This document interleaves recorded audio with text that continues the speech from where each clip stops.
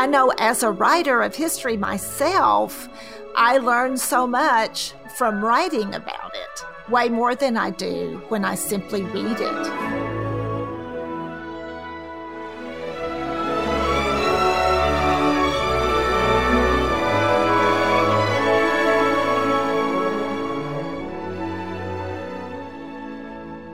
Hello, and welcome to the Arts of Language podcast with Andrew Pudewa, founder of the Institute for Excellence in Writing, or as many like to say, IEW.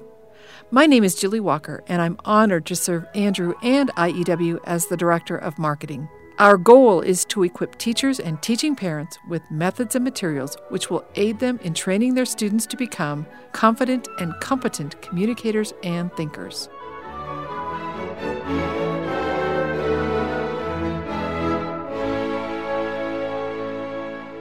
Well, hello, Andrew. I know it's been a busy summer for you.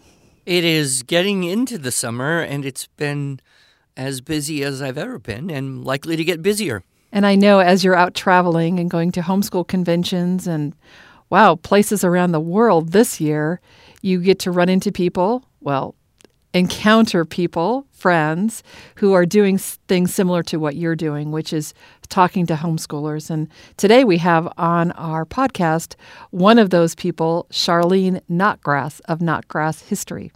And that is so wonderful that she can join us. Yes, Charlene and Ray and their team at Notgrass History, I see them often, but we seldom have a chance to talk much because, of course, a convention is a busy place and we're kind of passing like, I wouldn't even say ships in the night, more like ships in a race. Exactly. Yeah, think jet skis. That'd be nice if we had some of those little motor-powered roller skates to zip around a convention. Like Segways? Facility. Yeah, like Segway, only built into your body so you didn't, have to buy it or something. But I guess that's called feet. And we can walk. But yes, Charlene, thank you so much for joining us. My pleasure. I mean, we've known each other for many, many years, and we've got many mutual friends. Right. The cute ones that come to mind right now, although they're growing up fast and aren't so cute anymore, are the Schmidt children. Yes. You remember Solomon Schmidt? Absolutely. Precious, precious kids. Yeah, his sister Cecilia. Both of them have become published authors. That's what she said. In their teens. Solomon has specialized in history, which must bring great joy to you. It does. Or competition to you, perhaps, Charlene? It's their competition. Well, no, their mom has sent so many customers to us through the years. They are big fans of ours and of Andrew's. Yeah, we adore them. And no, it's not competition. He certainly does have a penchant for finding the interesting facts that you might not otherwise bump into. His mom, of course, is always telling everyone, how did you get your kids to write books? And she always says, Notgrass History and IEW. That's it.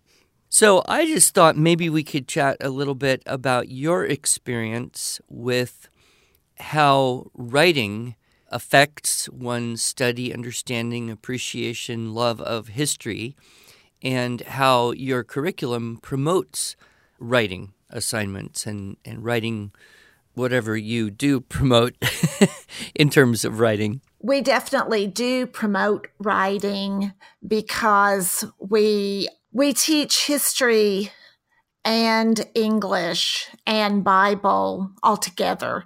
So our high school courses, students get credit in English, Bible, and history all with one course. Although we do not teach writing skills, we appreciate Andrew for doing that. But our students get assignments in writing when they're in high school and also in our program that is for grades 5 through 8.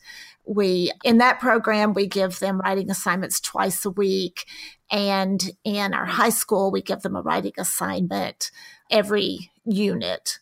So, yes, we think writing about history, learning about history, and learning what the Bible says about the issues in history all at the same time is a great way to learn. And we also assign the students primary sources to read and also give them classic literature suggestions too. So to us, it's all very integrated, and we appreciate the way IEW gives students skills to do what we're assigning them in our history. What skills specifically would you say are most important or useful or helpful to the student of history?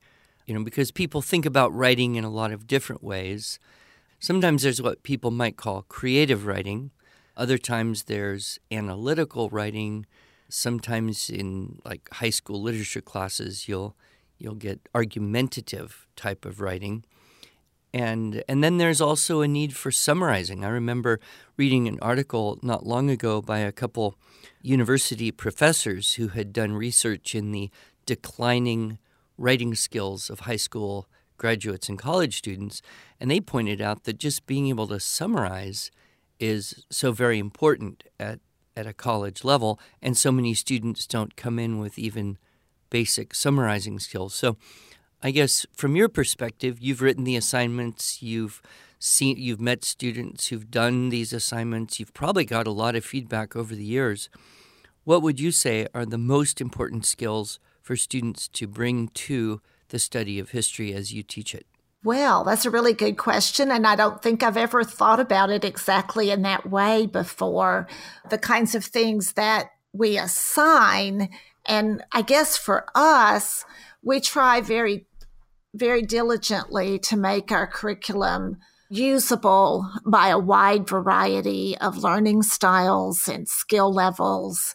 So we, every unit in high school, give a wide choice of assignments. So they have an opportunity to do essays.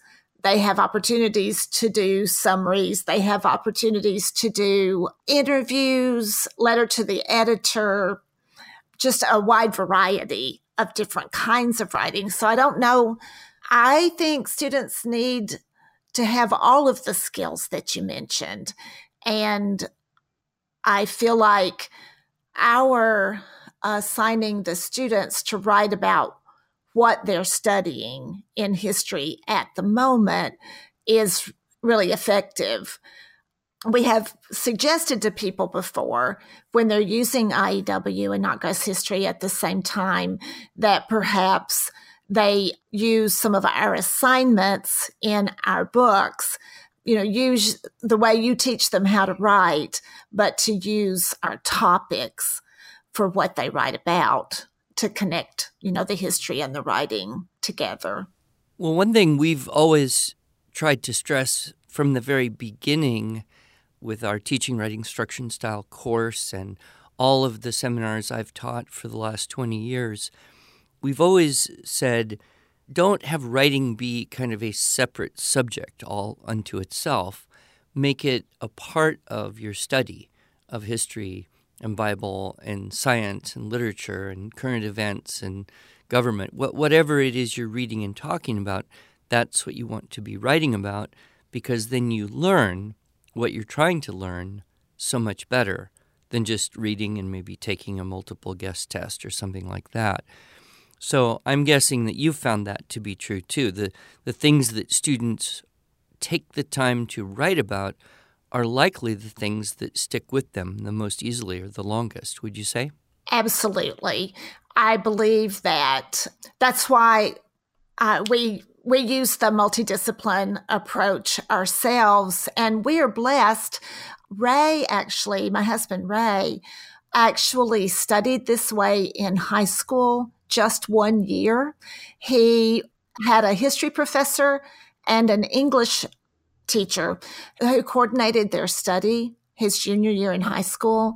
So his history teacher was assigning primary sources, and while he was teaching about the colonial period, the English teacher was assigning the scarlet letter. And then so when we started writing history for homeschoolers, we combined what his teachers had done for him when he was in high school. And it's a wonderful story. They only did it that one year, just that one year that Ray was a junior in high school. And then they went their separate ways. And it was just this one-time experiment. And we're grateful that homeschoolers in many, many places have gotten to do our history the way we do it because of Ray's experience way back in 1969. But we just think it's the best way to learn. Just life is like that. We learn by doing and thinking and experiencing all at the same time, I believe. And I feel really sad for kids who just study one topic at a time. All their classes are separated, and nothing in life is that way after they get out of, quote, school. So I think you're absolutely right. I know as a writer of history myself, I learned so much from writing about it, way more than I do when I simply read it. That's so interesting that you can trace your approach back to a single year of Ray's high school. That seems so providential. I believe it is. And it just really amazes me because we started our company to write Bible curriculum. I'm absolutely convinced that our story is providential because we were going to write Bible. And at our very first convention in 1999, a mother told us she wished somebody would write a Tennessee history. And Ray and I just looked at each other later that day and said, we could do that very naively. We could do that. And so we did. We wrote a Tennessee history. And then 3 years later, he said to me one day, I would really like to write an American history for high school students. I don't know if anybody would buy it, but I'd just like to write it. And I said, go for it. And he said, I'm going to do it the way I was taught in high school, and I'm going to add Bible to it. And that's how Notgrass history really started. And after that, it was homeschooling mothers saying, when are you going to write world history? When are you going to have something for first grade? That's how it happened. It really wasn't our idea. Now, have you found any schools also interested in your approach to teaching history, even so much that you've sold products to them? We have. It's not a huge, by any means, not a big part of our business, but we do have some Christian schools. Ours is, Christian worldview is woven completely through our curriculum. Interestingly, a lady we go to church with who is in the administration of our local public schools wanted a catalog recently and told us at a restaurant the other day she was getting ready to place an order for them to use our material in an after-school program. I can't wait to see if that really happens. That would be very exciting. Yes, we have tutorials and co-ops, of course, who use our curriculum, but we are seeing more interest in Christian schools using our material. And I know you have a big presence in schools, which is great. We have seen the schools are increasingly desperate for good writing instruction. If you look at it very objectively, the writing skills of high school graduates in the United States has been in continuous decline for probably almost 50 years, at least 4 decades and pushing 5. This, of course, presents challenges for college teachers, presents challenges for employers. It's, I think, very frustrating for the schools when they don't have something that will help them change that trend. I suspect there's a similar trend, although not quite as concretely measurable, as to the decline of the actual teaching of history, because it's become somewhat supplanted, I would guess, with the broader general idea of social studies. I believe that is true. I don't know, like you say, I don't know statistically, but I think that has been true for a long time also. And I'm not sure that they learn so much social studies either. I know when Ray was teaching adjunct at our local university many years ago, I know you're really going to be shocked by what I'm about to tell you, but he required his students, this is university level, to read one book during his course. It was The Giver. And because we believe that book teaches so strongly what happens to a culture that does not know history. And that's the reason it is not a college level book by any means. It's probably, public school would probably call it about sixth grade. We would say it's high school because of the content. But anyway, he required him to read that book. And one girl told him it was the first book she'd ever read in her life. And she was a university student. Wow. I was waiting for the punchline there. And I know. And another girl told him she wished life was like The Giver, where somebody told you when you were 12 what you had to do the rest of your life. That was another shocker. And then, but another thing he would do when the class began was to give them he did this for 3 semesters. It was a big boost. And actually, his notes from teaching that adjunct class were the basis for Exploring America when he started to write that. We believe that was providential, that he would be asked to teach one adjunct American history class 3 semesters in a row, right as we were starting Notgrass Company. But anyway, another thing he would do is give them a blank map of the United States and ask them to label it. And that was just appalling. I didn't know that Chicago was a state in the Midwest, but one of his students thought it was. I guess it depends on if you come from Chicago. And it was. That's okay. I once asked a student, can you name a country that starts with D? And he said, Dakotas. Could be a nation. And by the way, Chicago was not in Illinois.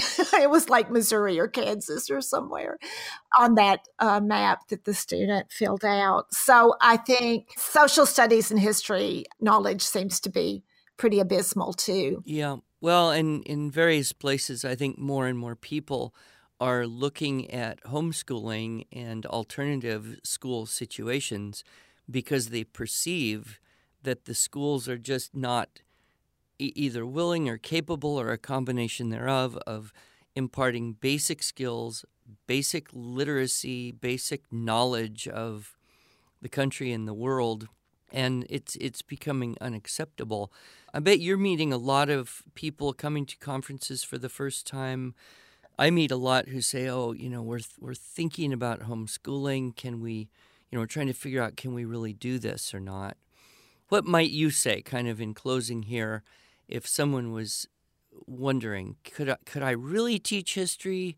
I don't know a lot of history. Are the materials going to help me do it enough that I can be successful? How do you answer that type of question when you hear it? Well, parents tell us, I hated history, but now I love it. They tell us my child hated history and now they love it. I'm sure you hear the same thing about writing. My child hated to write and now that they've used IEW, they love it. But we hear that a lot for Notgrass history. But for that mom who's thinking about it, I would tell her, absolutely, you don't have to know it already. The way we write our curriculum, everything is right there in the curriculum package. Mom doesn't have to do anything outside of what's in those books. And ours are actually student directed if the mother wants them to be. Now, she can be very involved if she wants to. And we have moms who read it right along with their student, read it to their student, study it together. We also have moms who say, here it is, you go do it, and that's successful also. So no, a mom does not have to ever heard of George Washington to use our curriculum. And if students are doing writing assignments with your curriculum, then the moms generally grade them, or what kind of coaching or help do you have there? We do have grading suggestions in our material. When they buy the curriculum package, we will give them advice on how to grade. Ray has written a literary analysis for all the books we suggest for them to read. They have an opportunity to respond to the literature. So, yes, we do help them. And we also are very available to our customers. So a customer who, they can email us anything and we get back to them with help. Andrew, as Charlene is talking about the writing assignments and using Notgrass history as a source text, I'm reminded of the podcast we recently recorded and posted on writing across a curriculum and how you can take sources from other places and create your own lessons. And we recommend that teachers who have done IEW perhaps for a year or so can do exactly that. So we'll be sure and put a link to that podcast in our show notes, but that would be a really helpful resource. Charlene, I also noticed that you have maps and timelines in your curriculum, which I think is really, really helpful, which also makes me think of, we have just come out with a game that Dr. Webster worked with us to create called Outmatched Ancient History. And I wonder how much of those activities and games would be related to what you have your students study in the ancient world, because I noticed that one of your books are called Adam to Us. Adam meaning Adam and Eve, Eve's husband, Adam. Right. Yeah.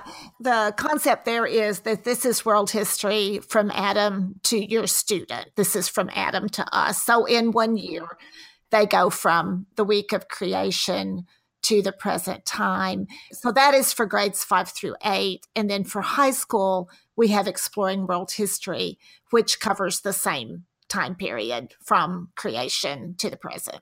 Well, I'll have to bring you one of our card game sets. Next time we'll meet up and let you take it home and see what you think. I'd love to play it. Yeah, that sounds great. Thank you. So Charlene, if our listeners want to learn more about Notgrass history, where should they go? Well, just come to notgrass.com.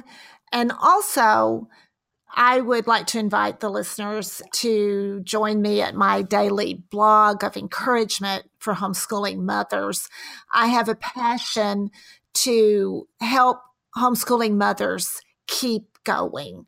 And I've been doing this, my 5-year anniversary is this coming Sunday. I've done this Monday through Friday consistently now for 5 years, plan to keep at it, but it's just daily encouragement for a homeschooling mom. And that is notgrass.com/daily. And we'll be sure to include a link to that also in our show notes, because that's just really wonderful to have just a little bit of honey to start your day. And it's Notgrass, Notgrass, correct? That's correct. And I have never in all of my life, in all of my travels, I have met dozens, if not hundreds of thousands of people, and I have never met anyone except your family with that name. We were very excited when Ray's nephew, who's a colonel in the Army, was in England just a few years ago, and a British military person, soldier, officer, I don't know who it was. We've just heard the family's heard the story, but he walked up to Chris and said, Notgrass, good English name. So that was really fun. We have met very, very few who are not directly related to us. Although back in the day when you could go to a new town and look in the phone book and find out everybody in town, we used to do that. And we have found a few over the years. And we have a really good friend in Waco, Texas now, who Ray found in the phone book. And you won't believe this. Their family left Tennessee, where we live, before the Civil War. And I could have shown my children a photograph of him, and they would not have known it was not Ray's father. Oh, wow. That's how much the genes had gone. All those generations, they had stayed in the Notgrass family. Well, I will look forward to the next time we meet, and we'll keep on keeping on, encouraging people in the study of history and the study of writing and the combination and the integration of those subjects. It was really very good of you to take time to join us, Charlene. I appreciate it. It's my pleasure. I'll look forward to seeing you next time. God bless you. God bless you too.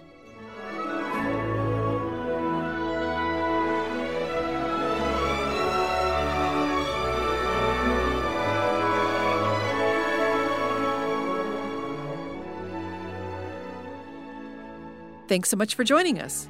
If you enjoyed this episode and want to hear more, you can subscribe to this podcast in iTunes, Google Play, or Stitcher, or just visit us each week at iew.com/podcasts. Until then, on behalf of Andrew Pudewa and the team at IEW, I thank you for the privilege of allowing us to partner with you on your journey toward better listening, speaking, reading, writing, and thinking.